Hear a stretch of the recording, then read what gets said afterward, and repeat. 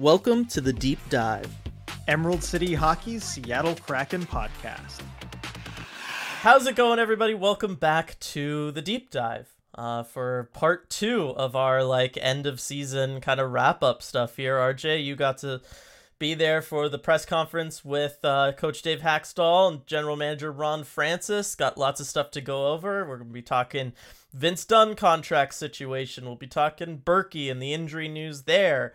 Going to talk probably lots of other things as well. Lots of good stuff coming out of that. First, the number one thing we got to point out, RJ, for everybody watching this on YouTube is there's Afra. Yes, in the corner there. Sleeping. She lined up perfectly in just the one little square foot of bed so that she could be visible for this. So I guess I got to reward that effort on her part by pointing it out. All right, RJ. I mean, where do we start? You want to take us through it kind of in order of what happened? Should I take my victory lap on Andre Burakovsky getting hurt because the All-Star break is a terrible thing that shouldn't exist? Should I get to my insane idea for how to handle Vince Dunn? What do you want? Well, I think we'll have time for your victory lap, and we probably shouldn't start with your insane idea as far as what to do with Vince Dunn right off the bat. I think we want to save that for a little bit later. I guess I can start with just kind of how the day went, general takeaways. Mm-hmm. I mean, I don't think we'll do it like with the players where we just kind of go point by point, because the questions were kind of all over the place. Yeah. You go from one area to another. And so I think we'll kind of just talk about elements of the team and their future, what the lineup might look like next year, what Francis and Hakstol kind of thought of this season, what their takeaways were, and just kind of go category by category. But I'll start with, I guess, overall kind of what the day was like.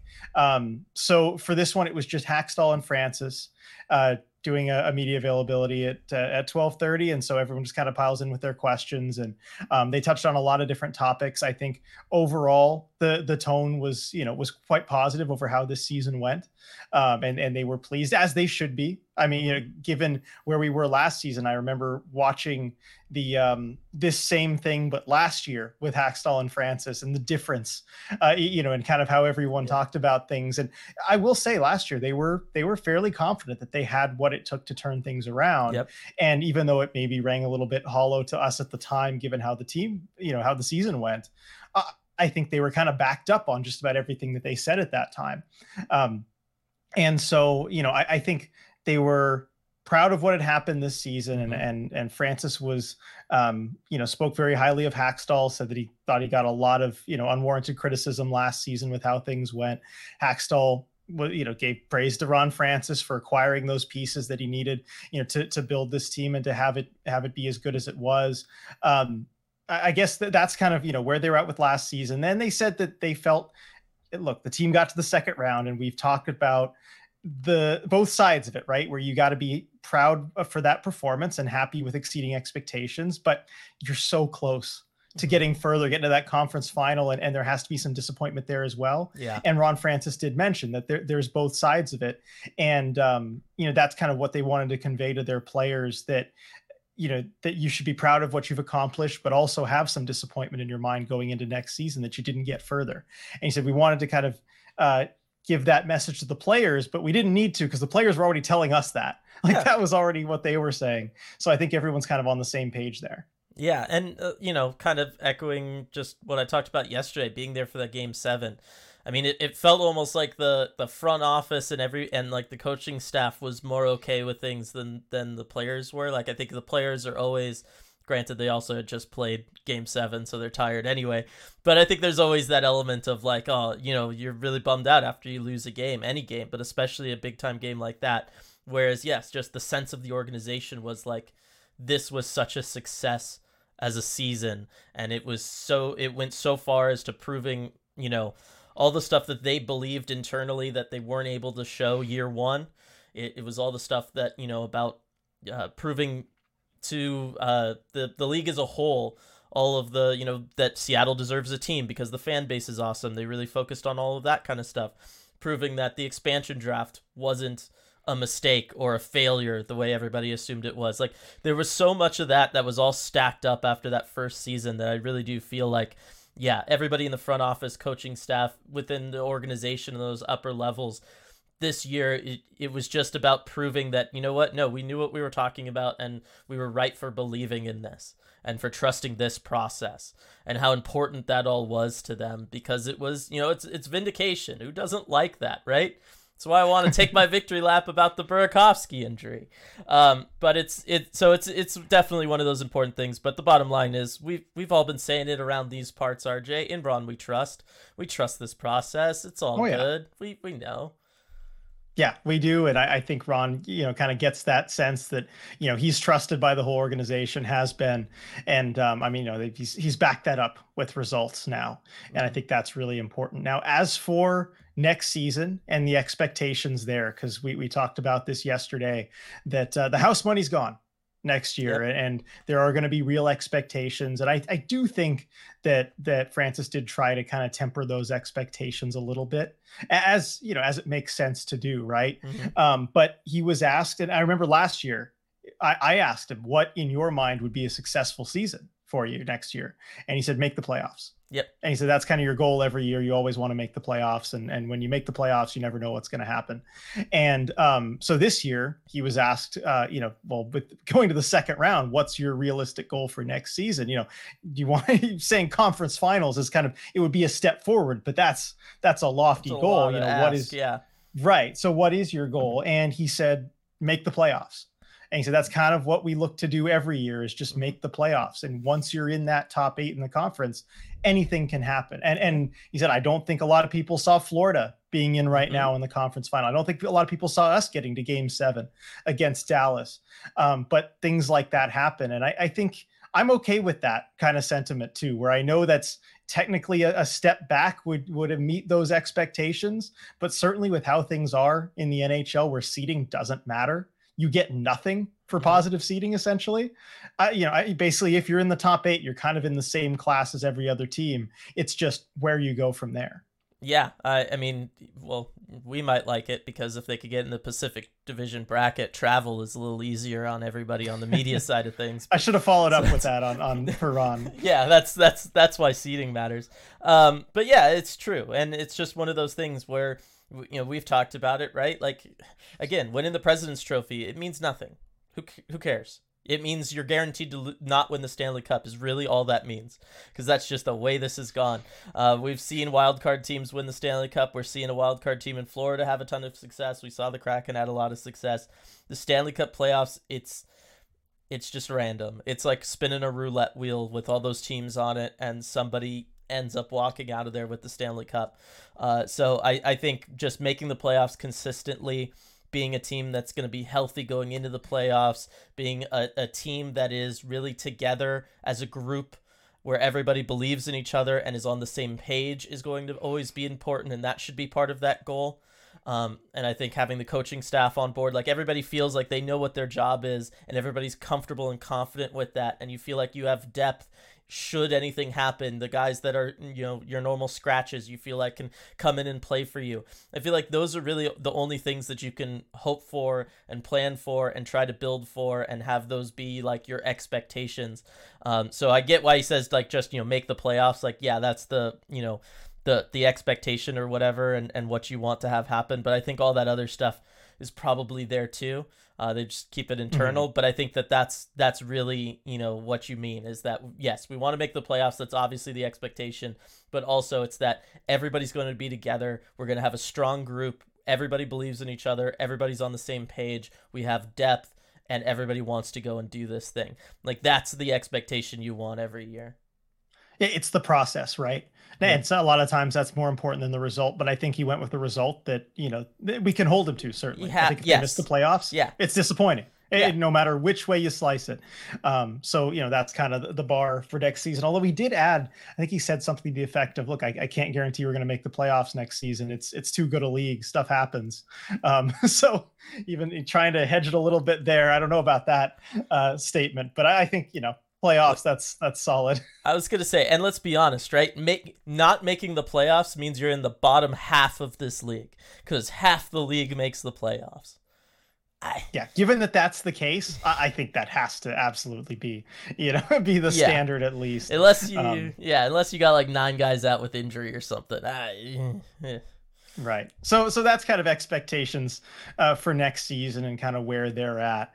I mean, as far as what's next, I mean, there were kind of comments about just different like position groups, different players. Mm-hmm. I don't know. Do we want to go kind of that way by the like go net out or something? I mean, what do you think might be best here? Yeah, I guess so. I mean, look, we all know what's coming. Some of the discussions that are coming. Shane Wright is going to be one.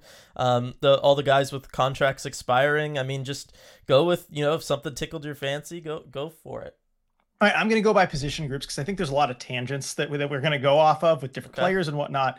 But I'm going to start net out the goaltending situation. This is something that we had questions about. Mm-hmm. Martin Jones is a free agent at the end of the year. He is almost certainly gone. And so that leaves Philip Grubauer back as the starter next year. And Francis did, express confidence in Grubauer. And he was asked kind of what the end of this season and that playoff run like really does for him and how important that was. And he said, it's not just then, it's earlier in the year too. Like he said, I went to the morning skate in the Colorado game, and this back toward the start of the year. He's like, I don't go to many morning skates, but I went to that one. And I remember thinking, man, he just looks so good right now. He looks very good. And he said for 50 minutes of that game, he was outstanding. And then he hurt himself and then he was out for a while. And, then Jones picked up the ball and ran with it and did very well. But then Gruby got it back. But he basically want to say, look, it was all season that he was good. So we kind of know where we're at with Grubauer. But as far as the other 2 goalies, he didn't really comment on that much. He said, look, we've got Drieger who's under contract. We got Joey who's a group 6. We'll have to make some decisions there. Didn't really commit one way or the other. Yeah. And why would he right now? Like there's still so many things, right? Chris Drieger needs a full off season of being healthy. And to finish all the rehab from that. They're going to take a look at Joey Decor and try to figure out what their situation is. It wouldn't surprise me if they're going to listen if there's any offers on him. Like this, all that stuff, that's like training camp questions. You know what I mean? Like it's going to be a battle. Who's going to be there then? Like, I don't know. I wouldn't expect in a million years to ever kind of get an answer on that kind of situation or some of the other ones where it's like a roster battle situation, like a Ty Cartier one. We're not going to know until training camp. That's a training camp question. Although I do think I got a little bit of insight there. We did. I know. We'll get to that later. I did see that. But I think especially with like this backup goaltending thing, there's going to be a lot of stuff that's going to happen over the course of the off season that is going to, dictate kind of what they do. But the bottom line is it'll all come down to training camp, who's playing better, who they feel like is going to be the better option for them to go with, and like I said, if they have trading partners for either of those guys, that can change how they view the situation. But end of the year right now, I would have been shocked if they had committed to somebody. Yeah, the only question is just, do you go out and maybe add someone via free agency if you don't feel comfortable with Decor and Drieger back there? But Francis didn't really tip his hand at all one way or the other that way either. And I think he's probably looking at those two to do that internally. I don't know how you bring in another guy with Drieger healthy. No, I don't see how you do either. And also, I mean, that would also be like a weird thing. I'm trying to remember last year. I mean, last year they did talk a little bit about free agency and what they wanted to do. Right, he said he wanted like another puck-moving defenseman and all that kind of stuff. They ended up going out and getting a Justin Schultz. So, I guess it's not unreasonable to expect them to talk about free agency plans. But goaltending plans would very much surprise me. Yeah, and I guess we can kind of talk about free agency plans in general too, because this one was very different than last year. Last year, I think Francis kind of had a clear set of needs. Like, look, we need to go out and get goal scoring. We need goal scoring. We need, a top 6 forward, probably another top 9 forward. We need another defenseman who can move the puck. He was very clear, very open about that, and that's exactly what they did. They got Burakovsky, they got Justin Schultz, they brought in some depth forwards who could help out there as well. And Bjorkstrand, exactly. So that's what that was exactly. This year, he wasn't nearly as specific. And I think the reason for that is because, look, you've got the top 9, you have your whole top 9 intact. You've got 10 forwards really that are coming back under contract. And so there's not a whole lot of room to add something specifically there. Defenseman, you've got Vince Dunn as kind of that big, RFA question mark, but there's not a whole lot of spots there. And so he was asked too, how do you kind of improve your team given that's the situation? And his blanket answer on a lot of these things was like, well, you look, you see what opportunities there are. If there's something that you can do to make your team better, we'll obviously do it. And you got to go ahead and do that. So, but he didn't say exactly what he felt that the team needed to kind of take that next step. Right. Yeah. And like I said, I would have been surprised because yes, this year they have the opposite problem. They've got too many guys. Like we'll get into this in a little bit, but like there's too many guys for the spots that they have. That's the bottom line. There really is. Yeah. And so, I guess we'll talk about the defense next, but that's like one area where, there's kind of one spot. He didn't comment on Susie at all, about signing, as you'd expect. Right. I'll say this right now. He didn't really give anything on the UFAs or the RFAs beyond just like, well, we'll talk to them. We'll look and see what situations. Vince Dunn is the exception with that. And we'll get to that when we talk about the D. But most of those guys, any one of the depth guys, didn't tip his hand one way or the other. So we can talk about what we think he should do when we get there. But as far as that, he didn't give any indication of what he's going to do and why should he? What he didn't say what kind of contracts he's going to be offering everybody. Well, maybe he gave a hint of what kind of contract. I was going to say he gave a hint of what kind of contract he's looking to get to for Vince Dunn. And I'll go right into that as we start with the defenseman, because that's where it's all going to start this offseason. Is Vince Dunn, pending restricted free agent. So the Kraken do have his rights. They can match any offer. They'll probably get a deal done with him. Francis said that he's hopeful that he can get a long-term deal done with Vince Dunn. And I love his quote on that from today. He said, if you can get to a deal, where the player isn't happy and the team isn't happy, that's probably a fair deal. So we'll see if we could get to that point with him. And I love that quote from Ron Francis. And I think it does kind of ring true. It's like in a trade where if neither team's fans are happy, it's probably a fair deal. Yeah, or it's one where you go, why did they even bother? Nobody's happy with it. But yes, no, it's true, right? Because it means both sides gave, they met in the middle, classic negotiation, right? Like that's what that means.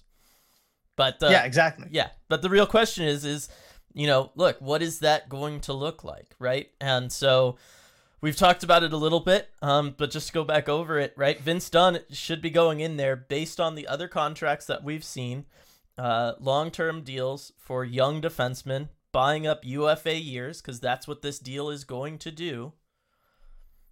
I mean, you're talking Zach Rowensky, 9.583, 333 cap hit. That's a weird contract. Charlie McAvoy, 9.5, right? Adam Fox, 9.5. Seth Jones, 9.5. Darnell Nurse, 9.25. Cale Makar, 9. Heiskanen, 8.45. Thomas Chabot, 8, right? If you want to go down there. Quinn Hughes, 7.85. Like, there's a wide range here. I mean, Aaron Ekblad, 7.5, and he signed that contract 5 years ago. Okay, so like there is a lot going on here. And then just for reference, Rasmus Dahlin signed and will still be an RFA at the end of his, so it doesn't buy up any UFA years, $6 million. So those kind of thinking that, maybe we could get him 6.5, I know was floated around a ton yesterday on Twitter. This idea that it would be 6.5 for Vince Dunn. If so, Vince Dunn needs to probably get a new agent, because 6.5 is like what you would give a Rasmus Dahlin just to get him still through RFA years. Like, I don't know. I think just based on the market, we're looking at a minimum of 7.5. I would agree with that. I think at the very minimum, that's kind of what you're hoping for if you're the Kraken, and Dunn has reason to ask for a lot more. And yeah, if it's 6.5, fire your agent. Like you shouldn't, you shouldn't be walking away with that. So I think that number is going to be higher, and France is going to have a real decision to make as far as, do you pay someone like basically your franchise D money for what Vince Dunn is. And I think we can, maybe at the end, once I kind of go over the players, what Francis said, we can talk about what we would do, and you can kind of get into your big Vince Dunn idea. And I think we'll kind of give each of our blueprints for this offseason, kind of what we would do, if you're all right with that kind of format there. Yeah. Or do you want to do it now? No, I mean, that's fine. Like, you're the one who was there. You have the information that we're going to be covering. I'm fine with this. All right. So, next on the D front, Will Borgen. Francis was asked kind of what he's seen his progression. He said, he's taken a lot of positive steps forward. Naturally physical kind of guy. He did mention naturally physical, as we could all see. Not a whole lot more information on the contract stuff, and where the D shakes out. So not much more on the defense core, really, from what the guys gave today. As far as the forwards, we can kind of start getting into that, and we'll start with Matty Beniers. Where it all should start. I mean, when Ron Francis is talking about him, and Hakstol too. I mean, they're both just so proud of the progression that he's made. And Francis did acknowledge that. Look, it's a grind. It's very difficult, and he kind of felt that. I mean, look, we all saw it. We all heard it from him. But Francis really emphasized how important getting those 2 playoff rounds and those 2 game 7s were for Matty Beniers, just so he has that experience, so he knows what to expect getting to that spot. And that's something that's really going to stick with him. Wow. I'm glad that I was able to lay that groundwork there for Ron Francis. Yeah, exactly. I was going to say, that sounds very familiar. But it's true, right? Like that was the whole point of this season really for Matty Beniers, because we weren't sure. We had no idea they were going to be a 100-point team. They were going to go to the second round of the playoffs and everything. We were just like, get Matty Beniers out there for a full 82, let the game slow down a little bit for him, so that moving on to next season, when we felt like they were going to really start entering that competitive window, he was going to have that experience under his belt. He was going to be comfortable at the NHL level, probably be able to be a little bit more physically equipped to handle it all. We talked about that yesterday with him. So yeah, I mean, like it's all pretty standard stuff, but it's better than them, I guess, saying something different than what, we should expect or want them to say. Right. I mean, it's, there's only so much you can continue to say. And actually, it was kind of funny when the question was asked about, what have you seen from Matty's progression this year, and all that question was asked.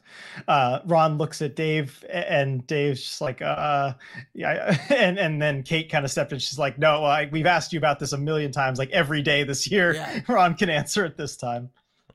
Yeah, I mean, because it's true. It's one of those things where it's like, yeah, I mean, that's kind of what we would have expected them to say. And yeah, it's a conversation we've all had all year long, and the bottom line is Matty proved it on the ice.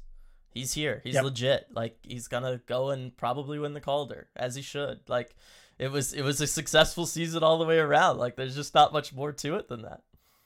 Right. So given that that's the case, we'll move on to another forward mentioned, Andre Burakovsky, who missed the end of this season, basically since that first game past the trade deadline. Dylan, you ready? It's victory lap time. I know. So Ron Francis said that Burakovsky tore his groin. Yikes. 19 seconds in to his first game back after the All-Star break.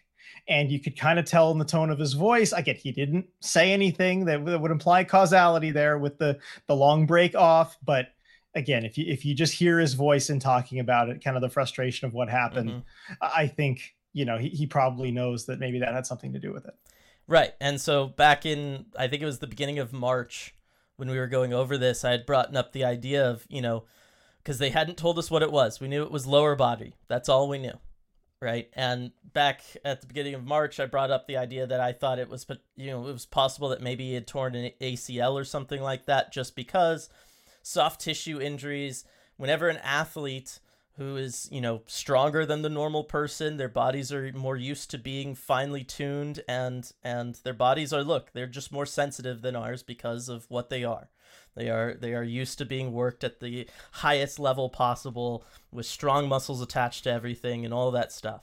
And whenever you have athletes go from, playing at 100% to not really doing anything to then having to ramp back up to 100%, you're at risk of soft tissue injuries. There's a reason why in the NFL, ACL tears, vast majority of them happen early on in a season versus later in the season, and usually then the later in the season ones are when guys like hyperextend something like that. But as far as just you push your body a little bit too hard, it's just because the body's not used to having to do all that stuff. Things get a little bit tighter if you're not working it out every day. And I don't just mean stretching. I mean like actually working it out, skating hard, doing all of that stuff. the body then, if you have to ramp it back up to 100%, it's not ready to go. And these professional athletes are asking so much of their bodies that we see injuries like this. So I had brought up the idea that I thought maybe he had torn an ACL or it was some sort of soft tissue injury just because of the long break. Everybody they all went on vacation. It wasn't like they were skating in Cancun or anything. And then they come back and you have to immediately go right back into game mode. And I thought that might have been the case with Burakovsky. Then later on, we got the ESPN report that it was a broken leg somehow. And everybody was like, okay. And I ate my lumps. I said, well, I guess I was wrong. It's a broken leg. Something happened. He somehow broke his leg non-contact. All right. But no, it was in fact a soft tissue injury. And I think that this is one of the problems with a prolonged all-star break in the middle of a season, is just that if you aren't, trying to somehow keep the same workout routine and keep your body in shape enough to be able to be dropped right back into a season, a week later, this is a risk everybody is going to run. And I'm not saying that Burakovsky did anything wrong by not doing stuff. Right? It's just that's the realities that athlete bodies and the teams that have these athletes on their teams have to be thinking about, is that you are asking their bodies to do something that, it's the peak of human bodies. You just can't ask them to do all of that stuff from 0 to 60.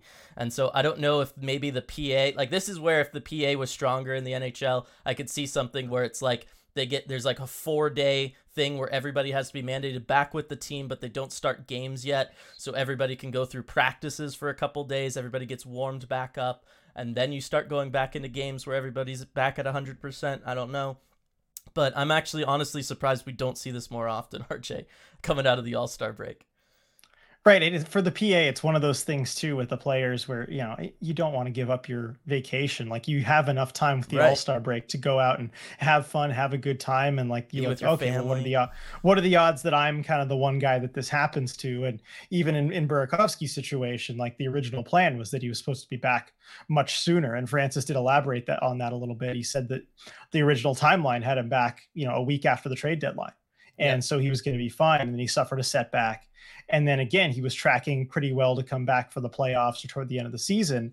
And then he said he was going so well. He had a 45-minute skate. He looked really good. He was working out there. And then he said he reached down to grab something and another setback. And then at that point, they decided, okay, we need to take a closer look and have a surgery. I was going to say that's the other thing, was it made a lot of sense when we heard that it was a groin because, usually it's a goalie injury, RJ.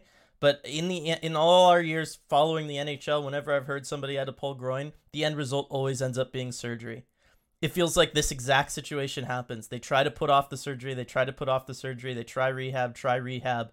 And all it does is it knocks them out for the rest of that season. And then they end up having off-season surgery. It seems like that happens every single time.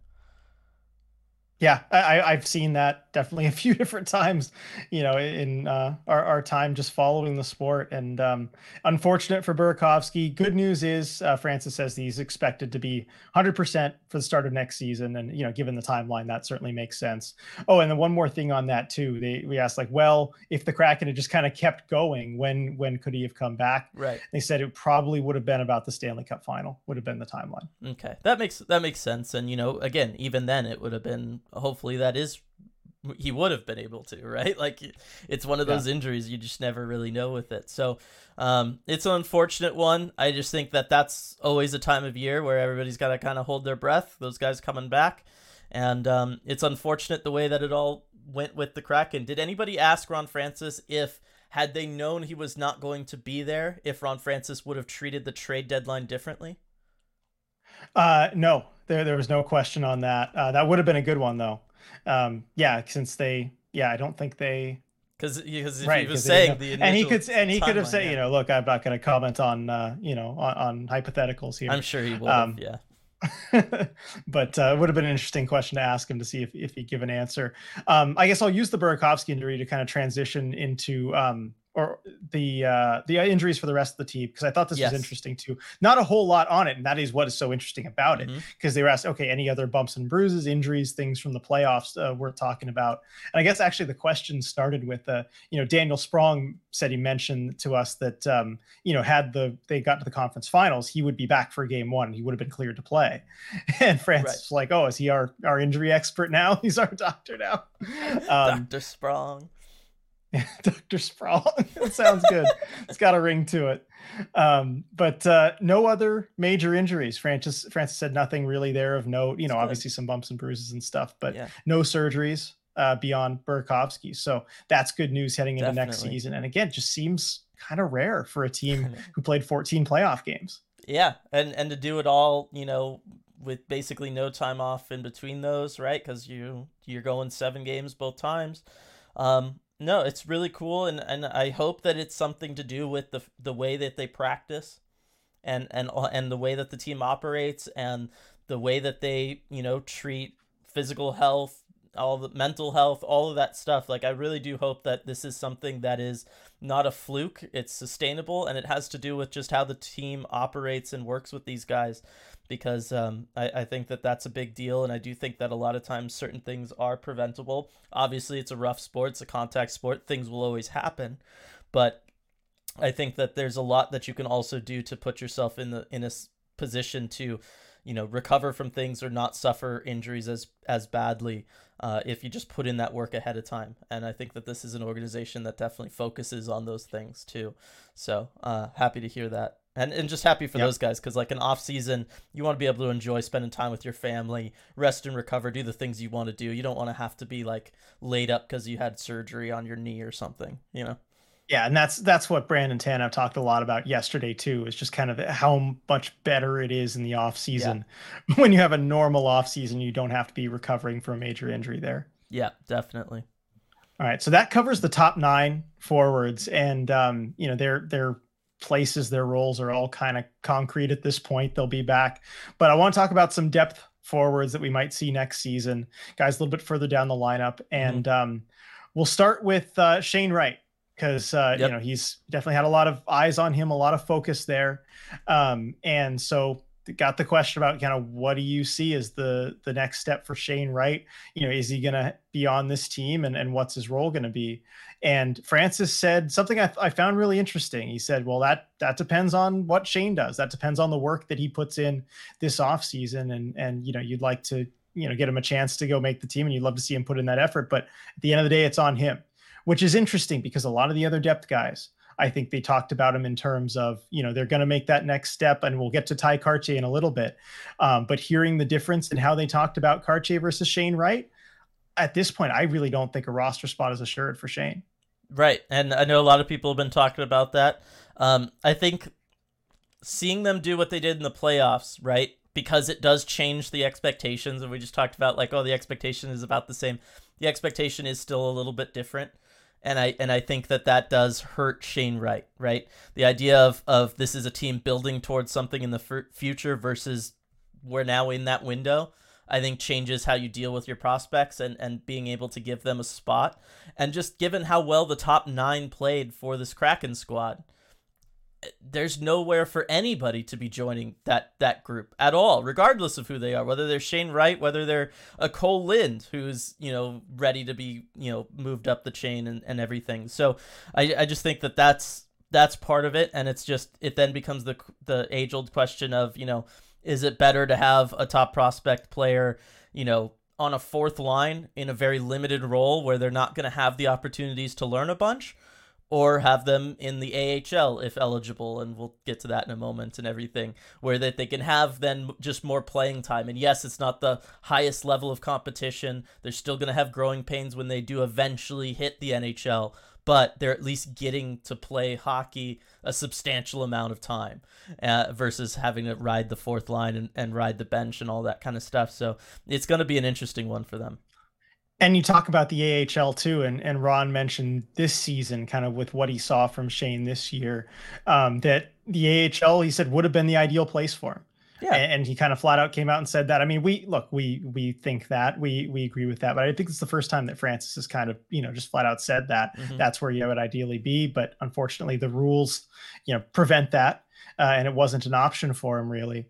And so will it be an option next season? This is something that I was really wondering. And look, there's a lot of, kind of nuances to that CHL NHL agreement. It's not public, so we can't take a look at it. Yeah. And so I was eager to hear the answer from Ron Francis about whether Shane Wright is eligible for the AHL next season. And turns out Francis doesn't know. He said There's still conversations that we need to have about that. Haven't had those conversations yet. So we don't even know whether Shane Wright can just go to Coachella Valley next season or whether he'll need to head back to juniors. So there's a few different things to consider there. I mean, I won't get into it too much, but basically there are a number of, kind of numbers that you can hit in juniors that would allow you to go and kind of be exempt and just play in the AHL. One of those is 4 seasons. Shane Wright has played 3 seasons, but he had that 4th season in the middle there that was the COVID season where kind of the whole league took off. So does that count? Does it not? There's also a games mark from what we hear that he was just shy of, that if they had played just a few more playoff games, he would have hit that and would have been able to play. So, but then there were other games that I guess, a couple of years ago that like, did they count? Did they not? Yeah. It's complicated. So we'll get an answer. Hopefully we'll ask Francis, around draft or free agency time. Maybe he'll be able to shed some more light on it, but that is going to be an important factor for them next year. Right. And it does bring up the question of too, like, let's say he's not eligible for the AHL, RJ. So it's Windsor Spitfires or Seattle Kraken for Shane Wright. That's the worst case scenario for one. We all know that is being stuck in that situation because I think it might be them worth burning the year of his contract and having him with the Kraken and go through the growing pains of that rather than sending him back to the CHL where, look, in 20 games, he had 37 points. He had 15 goals, 22 assists. He had more assists than games played at the CHL. Sending him back there, he's not going to learn anything. Like, there's nothing left. There's nothing more for him there. Yeah. Well, yeah, we basically just said the same thing at the same time. There is nothing more for him at the junior level. I just don't think that's an option for Shane Wright, and I think it would really stunt his development. It's a shame to see him kind of caught in this position. I mean, but then again, you don't want to necessarily put Hakstol in the position where he's forced to play Shane for the good of his long-term development. So this is where, and this is like kind of a question and stuff, and this is something that I had made a note on actually 3 days ago. This is something I made a note on. And we saw the situation in Calgary, RJ, kind of blow up between general manager Brad Treliving and head coach Daryl Sutter, right? And ultimately, both of them are now gone from the Flames, but it destroyed their relationship. The idea of the Flames and the front office wanting to play younger players and Coach Sutter not wanting to play younger players because he wanted the lineups that he felt was the best lineup for them. But the general manager in the front office wanted the young players to be in the lineup so that they could develop for the long-term health of the franchise. And it became a big sticking point. And it turned into a really nasty situation with these young players very much caught in the middle very publicly. And it was very bad. Obviously, that's an outlier situation in the sense that it became so toxic and it literally got to the point where like Treliving is stepping away because he's just like, I can't work with this guy anymore. And they end up, just being without both of them. It was a really messy situation. I don't think in a million years that the working relationship between Dave Hakstol and Ron Francis would ever get to that point. No. But I do wonder about this idea of, do you have any idea, RJ, and I know this is speculation, which one of those voices would matter in this situation? Because we could find ourselves in it with Shane Wright, where it's Shane Wright kind of needs to be on the Kraken roster, but as would make sense with anybody, this isn't a knock on Shane Wright. It might make more sense to have somebody else, in there instead, a Morgan Geekie, right? Like centering the fourth line instead of a Shane Wright. And what does the team do?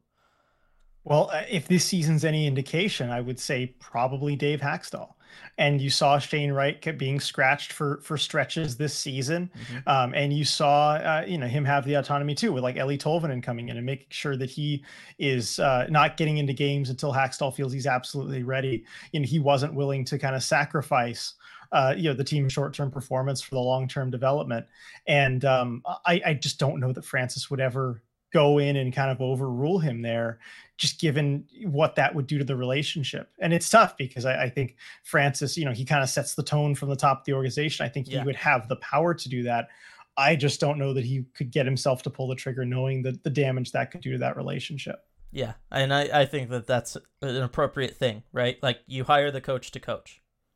Yep. Right? And there's some boundaries you don't cross. Yeah, and one of the jobs of the coach is to set the lineup. And so I think that there needs to be communication? Do I think that there needs to be planning when it comes to calling up young players with the understanding of them coming into a lineup and stuff?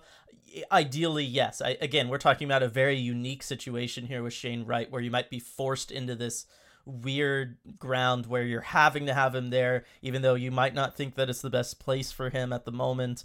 So it's going to be an interesting one. But the bottom line is, as long as everyone's on the same page, as long as Ron Francis, Dave Hakstol, and Shane are on the same page, everything should be okay. I think it could be RJ one of those situations where, look, he's on the Kraken roster. It's similar thing to earlier this year. He's a scratch, and then when an injury inevitably kind of happens, or somebody's not playing well or whatever, then you can start working him in. I do think that I wonder, thinking back to early in the year, RJ, how much of it was just Shane's hesitancy towards certain things, towards playing physical, towards staying out longer on certain shifts. I do wonder if he didn't have some of that hesitancy as part of his game, if Hakstol would have been a little bit more committed to playing with him, given how we've seen him commit to guys like Ty Cartier in a first-line role just because Cartier's going out there with some hunger and he's playing physical and he's bringing that level out there. Right. He's got that decisiveness. He's got that confidence. And I think that's something that Dave Hakstol is looking for. I think we can use that to transition here into Ty Cartier and how well he played this playoffs. And, Hakstol, every single time you ask Dave Hakstol about Ty Cartier, and he's gotten a lot of questions about him, he just raves about the kid. Totally. Absolutely loves him, loves how he plays. And I think hearing from Francis, hearing from Hakstol today too, I am more and more confident that Ty Cartier is going to have a spot on this team at the start of next season. Dave Hakstol just loves him. And I understand why. I mean, watching him in the playoffs, you see exactly why, the growth and the determination there. And Francis used him as an example of someone who they brought in kind of a different, maybe unorthodox way, as as an undrafted UFA out of juniors, as someone where you're able to accumulate talent in different ways that, options that maybe, I guess every team kind of has the option to do that, but like, after an expansion draft, that's how you build a prospect pool. And Francis seemed really proud of that acquisition and how it's all worked out. And Hakstol had good things to say too about Cartier and the development he made in Coachella Valley and working his way from basically a fourth liner there at the start of the season to being a top line player and then being able to come in and have that same role in Seattle. And so they were raving about him whenever asked. So I'm pretty confident that Cartier actually, assuming he doesn't just drop the ball in training camp, I think he's going to have a spot on this roster. I do too. And I for the same reasons, right? Hearing him talk, Dave Hakstol talk about him before morning skate of Game 5 against Dallas, being there in the room and just seeing the way his eyes lit up, talking about him and the stuff that he does and the stuff that he brings to that line. And this was with McCann returning. And it was like, it wasn't even a question in his mind that he would return Jared McCann to that top line to play alongside Eberle and Beniers. No, like, that was Ty Cartier's spot. And that's when I was just like, all right, so Cartier's here next year. Like, a coach doesn't talk like that about a player, very often. Coaches just don't. And so when they do, you really take it in and you listen. So it's going to be an interesting one because that's another spot gone, RJ, right? You assume a Berkey comes back healthy. That takes up a spot. Ty Cartier comes in. That takes up a spot. There's a lot of spots getting taken up, RJ. There's one spot left. Yeah. And there's you have the top names. 9 from this playoffs, assuming you put kind of McCann back with Beniers and Eberle like he was. You've got the top 9. And then you've got Brandon Tanev and you got Ty Cartier. And Tanev's a lock for the roster, and Cartier we think is going to make it. That just leaves one roster spot as a forward. And as far as I'm concerned, we're looking at names like Sprong, Donato, and Geeky for that one spot. Yeah, and so you've got those guys. Francis really, again, given how big a decision that is to make for him, he played his cards very close to the vest, wouldn't talk at all kind of about those 3 specifically, aside from the Dr. Sprong comment. But Yeah, will be interesting to see, who that spot goes to. And I mean, if you're Shane Wright, you're looking, oh man, there's one spot. There's one spot for Yeah. me. And it's going to be an uphill battle. Injuries change everything, and they always happen. But it'll be interesting to see kind of which way they go and if they do anything at all. And if you want to make a trade or some kind of roster move signing for a top 6 forward, then there goes that spot. It just bumps everybody down one. So you only have a limited amount of room. And so I think we can kind of use that to segue into overall where the team is at, what their off season's looking like, what we would do. Mm-hmm. And I want to start that off by talking about the answer that I got to the number one question I wanted to ask to Francis today, because I was just really interested from a roster construction perspective. This team, as we've talked about all through the playoffs and all through the season, they are just built differently than most teams. The expansion draft allows you to have a structure where you have a bunch of, $5.5 million guys.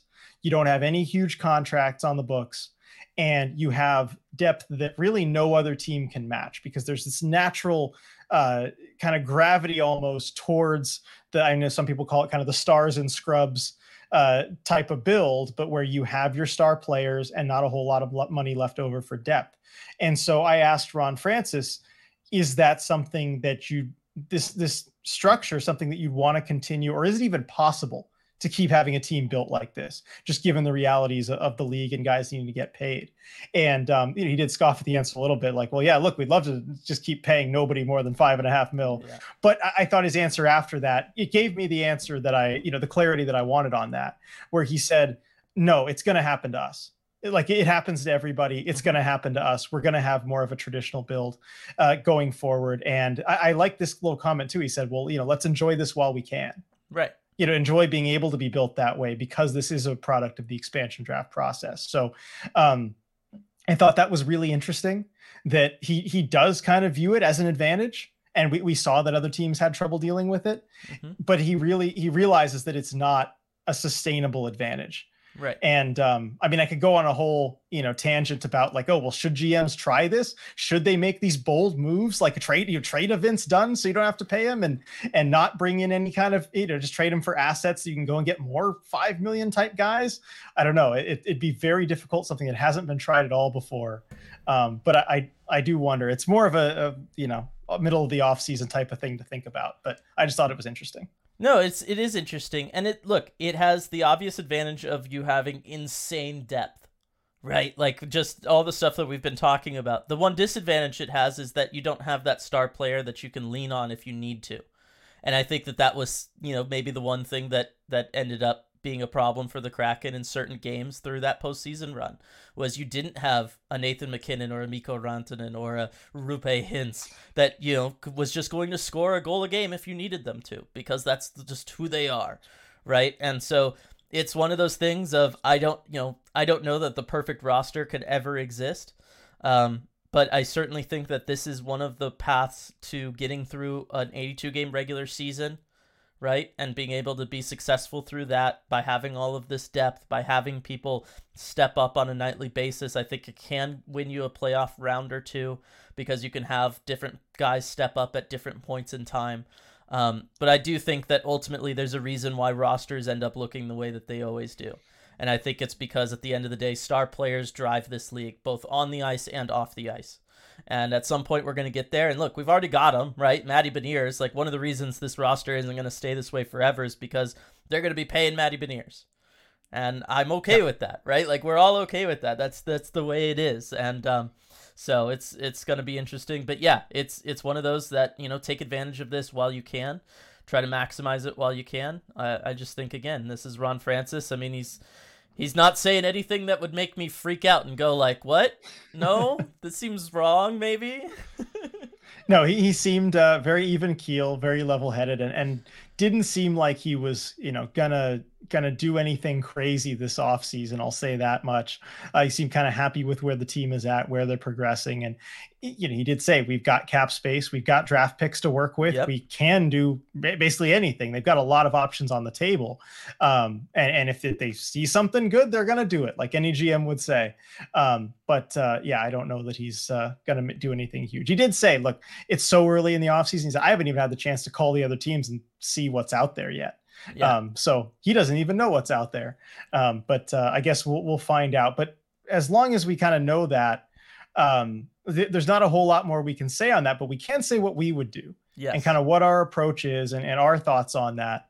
And I'm interested to kind of share some ideas here with you, Dylan. Go for it. If you're Ron Francis going into the off season, you've got your forward situation kind of figured out, there. Yeah. You can still add, I think, given where the depth forward's at, basically you either add a top line guy or you don't. Yes. Or you add nothing forward wise. Agreed. And then on D, you've got the big decision to make about Vince Dunn. Yep. What do you pay him? What's your line that you don't want to cross? You don't have a whole lot of leverage there, but do you take a hard line? Do you think about trading him? I know you have an opinion on that. We've let the people wait long enough. Dylan, what would you do in the Vince Dunn situation? So the most I would pay him is 7.5. I'm just going to be honest on that, because the bottom line is I don't think he's as good as all of those other guys that I named earlier. I don't think that he's as good as Rwinski and McAvoy and Adam Fox, Seth Jones, Darnell Nurse, like Cale Makar, Miro Heiskanen. We would have seen it in the postseason.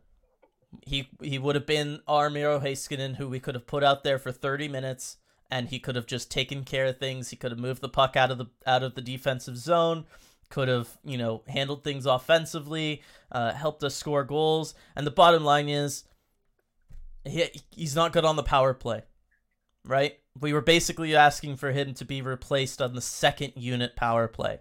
I don't think you can commit to a more offensively driven defenseman unless they can quarterback your power play one. And the fact that they had to go out specifically and bring in a Justin Schultz to quarterback their power play one, and then we still just didn't see any growth from Vince Dunn. And look, not all of this is on Vince Dunn. The power play was atrocious, and I think that that's a coaching issue. I think that's something that they need to look at there. They either need to completely rehaul what systems they're even trying to run, or they need to maybe replace the coach in charge of it.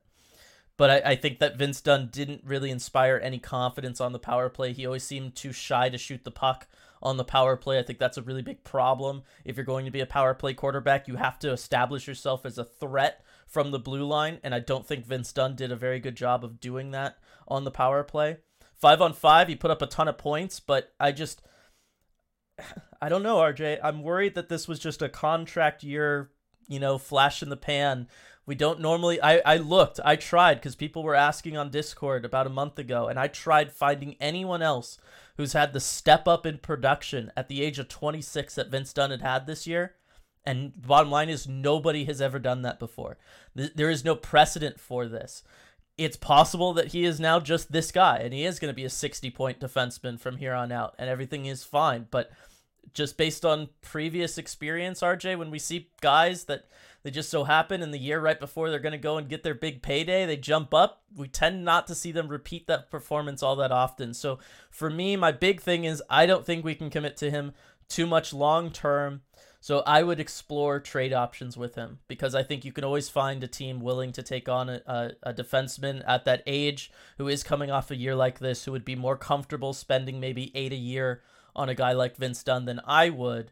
And one of the things that came to my mind, RJ, when looking at the larger NHL landscape was the Toronto Maple Leafs have to make tough decisions with what they're doing with their core four. John Tavares isn't going anywhere. He's got no movement clause. Austin Matthews, you'd be insane to move. I think Willie Nylander is definitely going to be somebody who's going to potentially be on the move. Mitch Marner is somebody that might be going out. And there's a lot of talk, and I think that he might be the one that they can potentially move just because of how much he costs. And I think that, look, they need some help on the blue line. I think if Vince Dunn could go there, be under a Morgan Riley, it would be kind of the perfect spot for a Vince Dunn. And I just think that, Mitch Marner, he comes to the Kraken, RJ, gives you that first line star. This is a 100-point player This is a guy who can score on the power play. You just have him run the power play. The power play is instantly 2 percentage points better just from him existing. No matter how bad the plan is, Mitch Marner will make it better. I don't know. I would call up Kyle Dubas for the last week that he's there, and I would say, hey, you wanna do something crazy on your way out of town? Let's do something here. And I would work out a Vince Dunn for Mitch Marner trade. That'd be a heck of a legacy move there for Kyle Dubas. And of course he, only gets to make that trade if he's sticking around.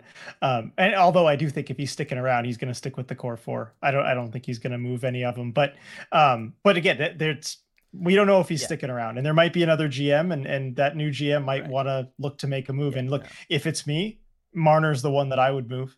Tavares obviously is the one you'd like to move the most, but given what the price of that is going to be, that's off the table. And the no move clause. He won't do it. Yeah. So Marner would kind of be the one. And I mean, it's Selke votes RJ. He plays defense. I'm sure he will get Selke votes this year. Was he one of the? Have they announced the finalists? I think they announced the finalists. He might have been a finalist, actually. Yeah, that's what I'm saying. Like, Mitch Marner gets a bad rap. I just truly believe that. But the bottom line is, whether it's Mitch Marner or somebody else, if I'm the Kraken, I explore. This is your opportunity to bring in a high level superstar like forward, and this is your way of doing that would be to move a Vince Dunn, and I think that would be an upgrade for the team as a whole. I think you can plug that hole defensively. Like, yes, you're not going to have the insane offensive blue liner that you are maybe used to this year, but even still, again, Vince Dunn, he wasn't helping your power play. It wasn't like he could quarterback that. Like, there's still limitations to his game. I think that, you then keep a Jacob Magna, you bring up a Riker Evans, and probably after a year in the NHL, Riker Evans, he could be doing a lot of those same things. But you're not going to be paying him 8+ a year. And so if I'm the Kraken, I really take this as an opportunity to look around and see if you can isolate, like Patrick Laine a few years ago, a really good top-end forward who is in a situation where it's just not working with their team, and see if you can trade a valuable asset in a Vince Dunn for them. So Marner, he is making top-end money. I mean, that is definitely one of the issues with it at 10.9, almost 11 million. Look, the Mitch Marner thing, like, it's really unrealistic that Marner is the guy, but it's the idea of the Marner, where it's like you go out and you grab that high end. Yes, they make money, all that stuff. You're going to have to pay Vince Dunn if you keep him anyway. I think you're better off with the forward for this group to stick on Maddie's wing, all of that stuff, than you are paying Vince Dunn that money. Right. And I will say I'm with you. I wouldn't go higher than 7.5. Unfortunately, that means you might not get it done. I mean, it's right. Eight times 8 makes me, or whatever times 8 makes me really uncomfortable. Right. I don't know. I could be with you on a trade. I don't like Marner specifically because of how high that cap hit is, because he's a winger, and because that might be your big ad. Okay. That's clickbait. It's engagement. But get listens to the podcast here. We'll just name it, Kraken trade for Mitch Marner ? Yeah. I see what you're doing there. But I think exploring a trade on paper might be the smart thing to do. I don't think Ron Francis, it just does not fit with his character at all. The message that's going to send, not just to the locker room, but to the league and everyone, that you have a player that works really hard in the offseason, that does everything that you could possibly ask of him, like in working to better himself and get to that next level and better version of himself, and embraces, that team and his role on the team that you've given him. And then once it's time for him to be rewarded for that, he gets shipped out the door. I don't think Ron Francis would be comfortable with the message that sends. And I worry what that would do to locker room chemistry. I do. I know you can't be too sentimental in this league, and you run into real problems doing that.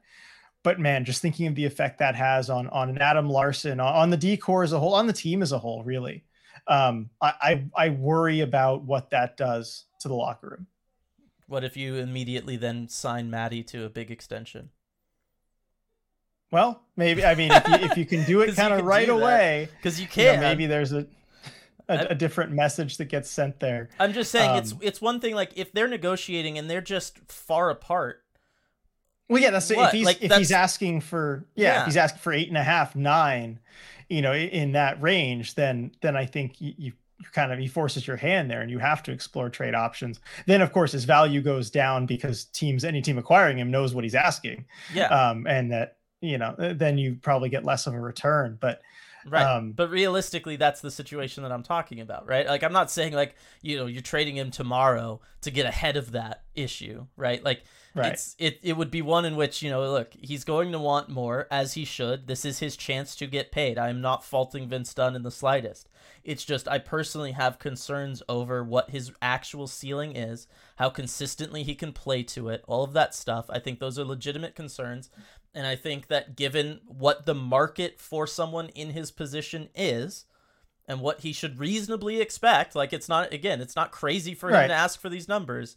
I don't know that I would feel as comfortable paying him as I would have for those other guys.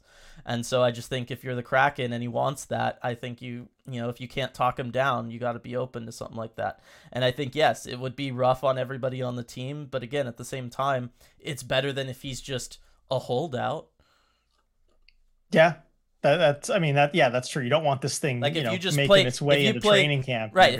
If you turn into a Lou Lamoriello situation where it's like you're just gonna not budge on your number, and then you just stop talking to him because it's like, well, if you're not budging, then I'm not even answering the phone. I'm not even going to talk to you until like after training camp, and you can just sit at home on the couch, right? Like, we've seen GMs do that stuff in the past. So I get it. I just think that it's gonna be a tough one, but I think that it's something that Kraken fans should at least be prepared for. I'm not even saying open to, but I think that it might be more of a realistic possibility than a lot of us considered as the season was going on, because I think that it might be the thing that maybe makes the most sense for everybody involved. Yeah, I see where you're coming from. I'm with you, and I worry about those big contracts, man. Like, you look at how those have aged, the Darnell Nurse, Seth Jones, and I think you hit it on that 7.5 number, and I think of Morgan Riley. And that's kind of the comp that I see. And the Riley contract, I think, is tolerable for the Leafs. I think that's kind of where that deal is at. It's tolerable. It works. It's fine. And I think that's kind of where you're okay with, with the Vince Dunn and the Kraken, is at that 7.5 number. I mean, Dylan, I know what you think as far as what they should do. And I in a lot of ways, I agree with you. What do you think will end up happening if you had to kind of bet on an outcome? He signs for 8, probably 8 times 8. I was about to say the exact same thing. I think it goes 8 times 8. And you know what? That sounds exactly what Ron Francis said. A deal where the player probably isn't happy, because, with that market, you think you could get more. And the team certainly isn't happy with that 8 times 8. And I think they're a little bit worried. And so that's kind of where I see it ending up too. Yeah. And I think that's the most likely case scenario. I just think that, I worry about that one. And I know I'm not making many friends by talking like this. I know that. I'm sorry, everybody. But it's my honest view on it. And those are the real concerns that I have for him. And about him, and it's entirely possible that I'm way off and that he is going to repeat this. But like, even Morgan Riley, right? Like, he much longer track record, right? Now there's like injury concerns and stuff in there too and stuff, but like, it was a longer track record. But after the postseason run that Vince Dunn had, where we saw those mental mistakes come back in, that, he had done a really good job of cleaning up all regular season, but they came back for the postseason. They're still in there. The power play one is a big problem for me, RJ. Like, I just don't know that you can commit to that kind of money for a guy if you can't trust him with your power play. Like, that's what he's there for. Yeah, and my personal kind of philosophy on this, roster construction wise too, is I think when you're building a decor, you should be willing to commit top money to a true number one defenseman who you know is that. We're talking, I mean, we saw a couple of them in the play, Miro Heiskanen, we're talking Cale Makar, we're talking an Aaron Ekblad for Florida, we're talking those guys. And I think Brent Burns, certainly, through his prime, you commit that kind of money to those guys and you don't think twice about it.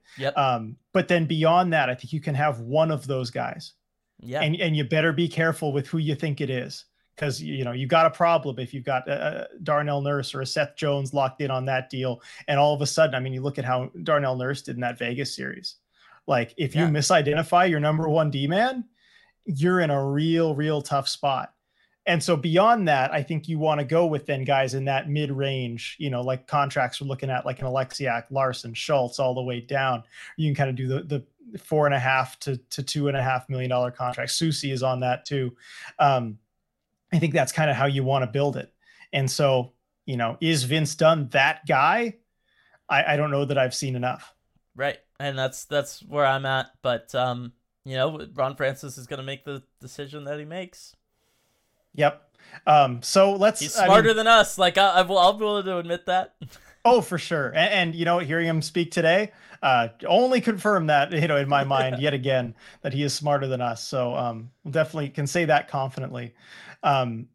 Just on to, I guess, the other decisions to be made kind of on the UFAs, the RFA guys. We can probably knock this one out real quick. Carson Soucy, he's gone, I think.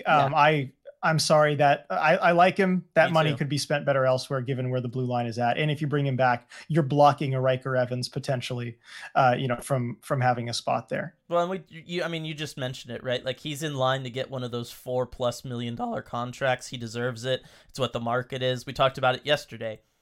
No problems with him going and getting that. Like, go and get that. It's just, it doesn't make sense for Seattle.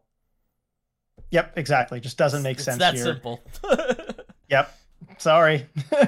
And then with the forwards, you've got that depth situation. Look, like we said, you got one spot. Hold on. And Will Borgen. Huh? What do you think the Borgen? Oh, Will Borgen. Yeah, sorry, like? The RFA. Because sorry, it was almost a foregone conclusion in my mind that you're bringing him back. Right, you're bringing him back, but what do you think that number looks like? Because this is a thing, right? He's 26. He's a UFA next year. So any deal longer than 1 year, you're having to buy up UFA years for a defenseman. So it's going to cost money. It would not surprise me, RJ, if that 275 that's coming off the books from Carson Soucy just goes right back on the books for Will Borgen.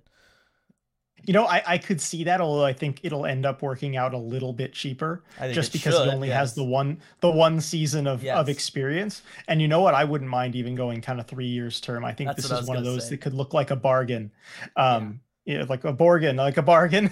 Yes. on this one. I think those are the kind of deals that a lot of successful teams, like cup caliber teams, have in their, kind of bottom four defense core. Yeah. Give the security of term to get a little bit of a cheaper, AAV. Yeah, agreed. Yep. So that's where I would go on that one. All right, now we can move on to the forwards. And like I mentioned, there's kind of that. Though. I'm just kidding. All right. What's no. Move on. What do you have to say on Cale Fleury? His hair got long. That's what I have to say. Yep, the kale salad, as our friend Darren pointed out. So with the forwards, and this is going to be another tough decision. You've got Geeky, Donato, and Sprong. All their contracts are up. You kind of have one spot, if that, to bring someone back. I mean, how are you approaching this whole thing? Well, we should mention Donato is a UFA. He can sign anywhere. He's free to go anywhere.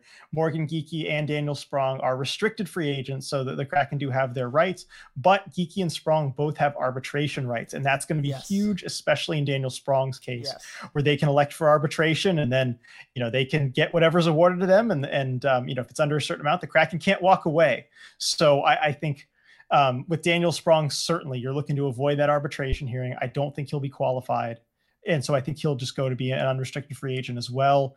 Geeky, it's a little bit more complicated of a situation. I don't know that you're scared of it, the potential number he could get in arbitration, but you're probably going to reach a deal there if you want to. How would you approach all of this? By first answering your question with a question of my own. Okay. All right. And I'm going somewhere with this.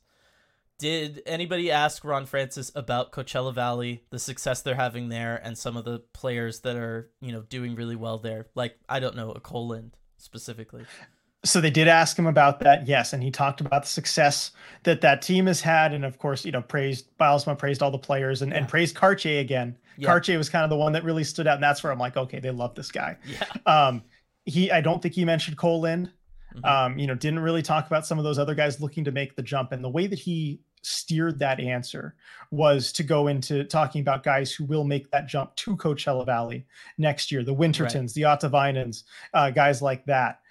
So I think that's kind of more the direction he took it. He didn't really give any, huge vote of confidence to the guys that would be moving up from Coachella Valley. Right, because Cole Lind is also an RFA with arbitration rights. Now, not playing in the NHL means arbitration rights basically don't matter because, that doesn't help you what you did in the AHL when it comes to getting an NHL contract. But I think that that's another one that is not getting talked about right now, but it's, look, he's out there being one of their leading scorers on this playoff run. It's somebody that we all loved when he was with the Kraken beforehand.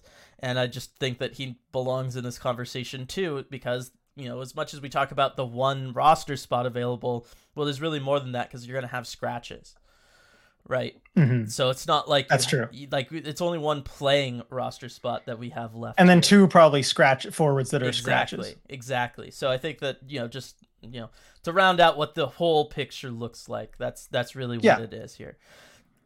Daniel Sprong is gone. There's no way he's coming back. I wouldn't bring him back. I don't think that he can totally repeat what he did, or that's the absolute best case scenario, but he's going to want money. He does, this is his chance to cash in. You know what I mean? For the first time his whole NHL career, he's going to cash in. Don't be the team that pays him. That's my standpoint on that, and I don't think the Kraken will be. So I think you can just immediately kind of delete him from the equation. I agree with you there. Yeah, completely. Ryan Donato. I love Ryan Donato. I think he would probably want to stay here, but I think it's tough. I want him so bad, RJ. I want him to be on this team. I know. But I just don't know that it works. It works. I don't know that it does either. And he showed his versatility too. Even if that one spot of regular players is a center, he showed that he can do a lot of different things. He did everything that you could possibly ask of him, I think, except for, I guess, score a goal in the playoffs. But man, he did enough to earn one. That's for sure. Know. It's just what that would mean to other players kind of coming in, that, the spots that he might be blocking or taking away from. And also, I mean, Donato, he's the one UFA there. He can choose to go wherever he wants. Right. And I think after another positive showing with the Kraken, I think you're going to have teams that are interested in giving him more of a solid role than what he'd have here. I think you had that last season too, because he wasn't qualified. He was a UFA. He could go anywhere. And from the reports that I heard, he took less money to come back to Seattle because he kind of believed in what the team was building there and loved it here so much. And turns out, he was kind of right about the team being better and wanting to be a part of it. I just don't know that for him in his career where he's at right now, it makes a whole lot of sense. Like if I'm his agent, I might be just advising him, right? Hey, Ryan, I know you love it here, but you might want to go somewhere else for the good of your career. Yeah. Or certainly if it's, the Kraken can only kind of commit to him for a year but someone else is willing to give you a 3 or 4 year contract. I think that's something he would have to really consider. And I would not be. I don't know if he blaming gets him. 4 anywhere, but 2 or 3. RJ, there's always some team like, the Calgary Flames that just go, wow, you're a really good depth fourth liner. We just want to lock you up for a long time. You know as well as I do, there are weird teams like that out there. That's true. So I do think that that's going to be something to consider. I will say this. If you can send Shane Wright to the AHL and he can play with the Firebirds, I think you bring back Ryan Donato. But if Shane Wright is going to have to be on your roster, I don't think there's room for Ryan Donato. And I literally think it's just that simple. It's like that kind of 1-for-1 equivalency. It just comes right down to that, huh? Yeah, for me, I think it probably does. Yeah. And then lastly, Morgan Geekie. Yeah, I think you have to keep him around. Here's the thing. I think you could maybe try to trade a Morgan Geekie. I think he would have trade value. I think you only do that if, RJ, you look at maybe a Vince Dunn trade, and instead of like a high-scoring winger, you look at a face-off center, right? Mm-hmm. Or you prioritize trying to go out and sign a Ryan O'Reilly in free agency. Right, somebody who's going to bump everyone down the lineup one step, and especially if it's a center, that just means less room for Morgan Geekie. Right, and I know, again, same thing. He went and he played on the wing, and he did it at the most difficult point of the year, and everything was great. But really, Morgan Geekie, the number one thing that I look at with him on this team is he's their most valuable face-off man. And so if you're going to be bringing in someone else who can do that job, he becomes then expendable. But if you aren't, Morgan Geekie has to be on this team because he needs to be there to take face-offs for you. Yep. So I think because it's less likely that they bring in someone who is exactly tailored to that role than maybe that they don't. I think it's more likely that Morgan Geekie comes back, and yeah, I would do that. And especially just with the salary. I know it's not a ton of money, but with Geekie at 1.4 this past season, Donato at 1.2, like you're probably looking at a ticket around there or a little bit higher for either of those two guys. I think you can't afford them both. Right. And then there's another guy that we haven't mentioned who's a UFA, and that's John Hayden, who looked fantastic in the limited playing time that he was getting. I could see a world, RJ, in which they figure out that they can, in fact, send Shane Wright to the AHL, or they get an exceptional status to do something like that. I could see Morgan Geekie getting that last playing spot we were talking about with Ty Cartier up in the lineup and everything. And then I could see a Ryan Donato staying around and a John Hayden, and those are your two scratches. I could see that. And Hayden especially too, he's a great guy to have there as kind of an optional 13th, 14th forward, who can provide that bit of grit when you need him, and also has a little bit of skill as well. I'd love to see John Hayden come back. Me too. And I hope he will. I think he had a good time here. I think he enjoyed everything. Injury was unfortunate, but I think the organization had plans for him. Right. And so I think that's your ideal scenario. And I think with a guy like Cole Lind, I think you maybe open him up and you let him go and find an NHL spot somewhere if he can. Yeah, I think so. You got to do the right thing there. If he's not immediately in your plans to have a spot where he's going to play, you've got to let him go and find something. Cause yeah. And you're bringing in guys like Ryan Winterton, all those guys into the Coachella system. Coachella is not going to be lacking for talent. And the bottom line is Cole Lind has more than earned it. It's kind of like the Joey Decord situation. Like at some point, it's just unfair that these guys are stuck on these teams where they're just stuck behind all this depth. Like they deserve to have their chance to live their dream. They do, and it's a good problem for the Kraken to have. But you have to sort it out. Now, so we talked about the D and we talked about the forwards, but there's another pending free agent. I think we should talk about as a goalie. He's in that category of players that, maybe deserve more opportunity. And I guess basically just what would you do overall with the goalie situation? Mm-hmm. It's Joey Decord. Yeah. Because he's going to be a UFA. Yeah. He's going to be a Group 6 UFA. And so he's going to be able to go anywhere. And I don't know that he's going to be sticking around for a potential backup battle with Chris Drieger. I mean, how do you handle that? Yeah, no, I think then you can't, right? Like if other teams are talking to him, he's UFA. Like, yeah, you know what I mean? Unless you're going to overpay to have a really good AHL goalie. But no one's going to do that. I don't know. No, I don't think so. The bottom line is You think he walks? I think he has to. It's similar to Cole if you're Lind. him, right? How do you not? Yeah. He belongs in the NHL. He proved that this year. He belongs in the NHL. And he belongs to be in a situation where he can battle to one day maybe be a starter and see if he can be. And the bottom line is with Philip Grubauer, I don't think that that's realistic. And with Chris Drieger, what? Are you going to just stick Chris Drieger in the minors?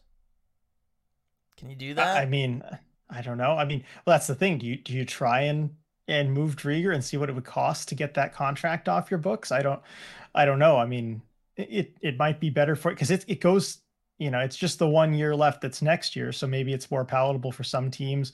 Maybe you retain half and some team wants to take a bet on him at 1.75. I mean, I think there might be teams that might have some interest there. I mean, at before the deadline, you thought at the full ticket, there might be teams. Yeah. Just cause there's always teams that are willing to take chances on goaltenders, but the bottom line is why wouldn't you just go and sign Joey Decord if you're that team? Well, because Drieger's got more of an NHL track record, and I know there's the injury concerns, but I think it's just for two different types of teams what you're looking at. Those are two very different assets, I think. But Ron Francis, he really does have some interesting goalie decisions to make here. It's a tough one. It's a really tough one. But yeah, it's I don't know. I think it's probably going to be Grubauer, Drieger. I don't really see a way around that. Bottom line. Yeah, I think it's kind of back to what it was last season, which feels it'll be interesting.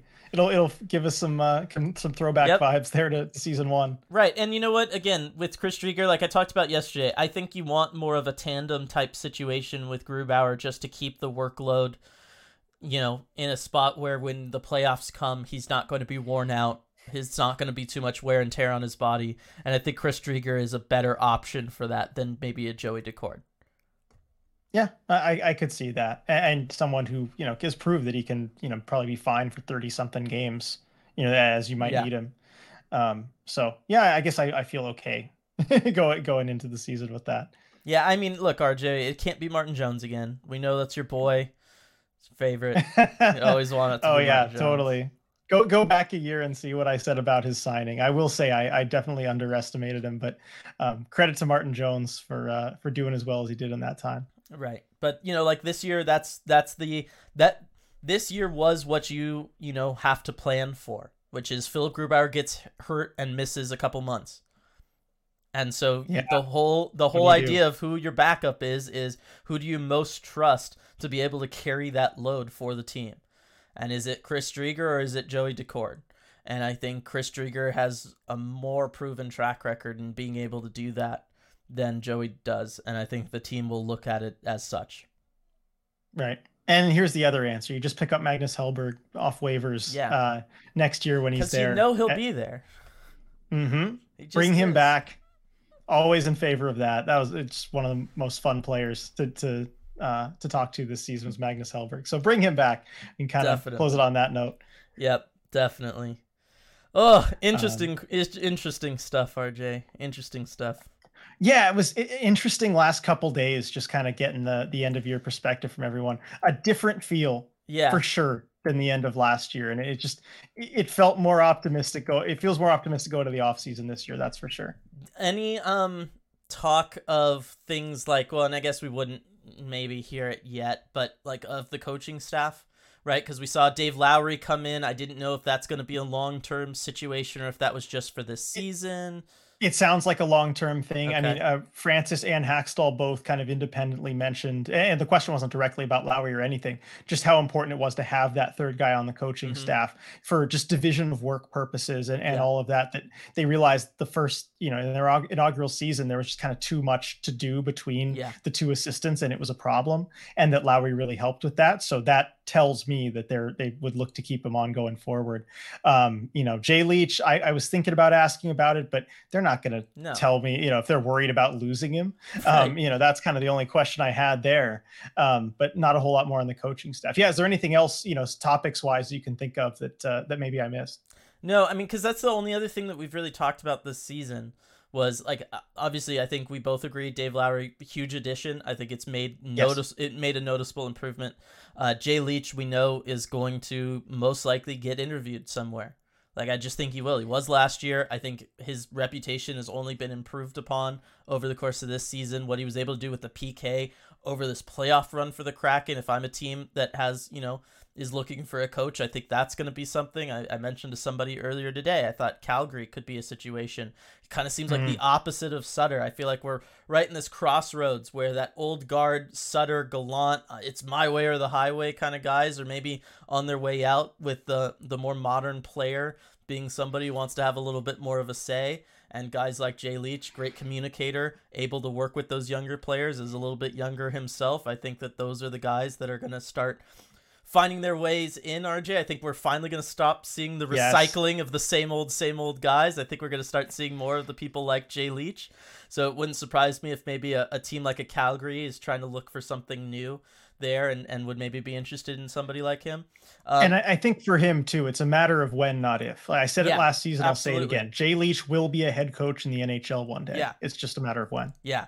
And so we'll see what kind of situations and if anybody interviews him. The only other one was, and this is something that we've kind of floated around a little bit, is just the idea of, would they maybe make a change with either transferring responsibilities of the power play away from Paul McFarland or making a change with that position. Again, they would have said if he was fired, they would have said so today. This would be the time. Yes. Yeah.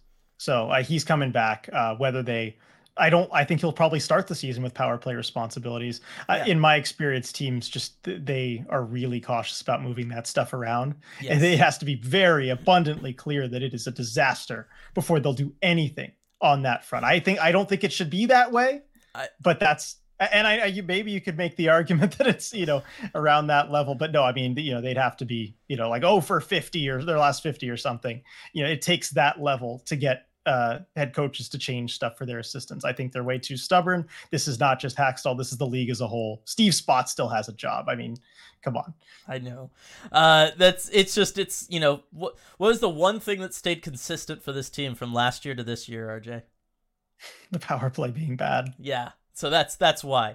That was the only thing that didn't improve, and it's really the thing that sunk them in the playoffs as well. So that's why I thought maybe we could see something. But you know, look, I'm not saying that Paul McFarland can't do it. I just think he needs to go back to the drawing board, and you know, offseason gives you a lot of time to do that.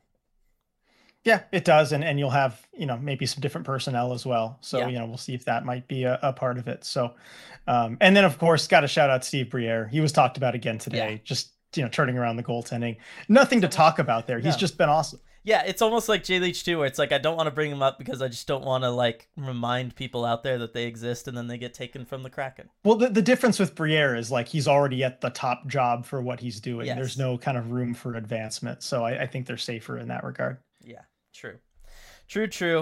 All right, it's been one. Oh, yeah. Can I add one more thing though? Yeah. Just because it was, you know, today was, you know, kind of, it felt like last day of school vibes for the year. You know, it always does. You go signing around everyone's yearbook and all that stuff. But I want to give a shout out to Kraken PR for how awesome they've been all season. You know, right on through, you know, to the end. And I mean, they always take such good care of us, whether it's, you know, just their helpfulness in the day-to-day, whether it's getting you a credential for Game 7 in Dallas on last minute notice. Really thoughtful details that you see from PR all year, whether it's, you know, kind of the little like gift baskets at everyone's seats for the first playoff game, you know, whether it's the putting in on the media Dropbox, a little thing in remembrance for Andy I. Right. They always think about this stuff and really they care, they put the work in, they put the effort in. And we as media, we definitely feel the effects of that all the time. So grateful for Ben, Lindsay, and Dee for doing all that. So I just wanted to shout them out at the end of this podcast. Absolutely. Well deserved for sure. We definitely thank them for everything that they've done for us, especially us, RJ, right? Coming in the way that we did with basically no experience on our end, and we're doing like non-traditional media stuff. It's not like we're, you know, the Seattle Times coming in and we're just the new reporter, right? But we were backed by some institution. We're just some little thing. We're putting out a podcast. We're on YouTube. Like, they had every reason in the world to not kind of, you know, respect us or treat us, you know, kind of that same way, but they have the entire time, and they've been great. They have. It's awesome from the very beginning, and not a lot of teams are that way. It's not something you should take for granted. A lot of teams, heck, if you're just any kind of online content at all, they won't let you in. And so, you know, if that was the case for the Kraken, like, you wouldn't have the chance to listen to this podcast. Like, it just wouldn't exist. And so many other great ones like it. You know, like whether it's, you know, Sound of Hockey, Davy Jones Locker Room, whoever else that wants to cover the team, you know, our buddy Scott at Cheap Seat Sports, like, you know, the Kraken kind of being really progressive and forward thinking about that, I think has benefited the landscape as a whole. And we're grateful to them for that. Yeah, definitely. So glad you brought that up. Lots of good stuff in this one. Very curious to hear everybody's thoughts. I'm sure I'm going to take plenty of heat for what I said about Vince Dunn. I'm ready for it. Let him have it. It's fine. But I'm also curious just to hear everybody's thoughts on, you know, what you would do with the roster. Do you think Shane Wright's ready? You know, what do you do with that last potential player spot if Ty Cartier is going to be up? You know what I mean? Like, I'm really curious. There's a lot of different ways this can go, and I really want to hear from the wonderful community kind of everybody's ideas for everything. So really looking forward to reading all that stuff. We'll be back sooner than probably everybody thinks. So that's the way this goes. But until then, we'll see you all next time.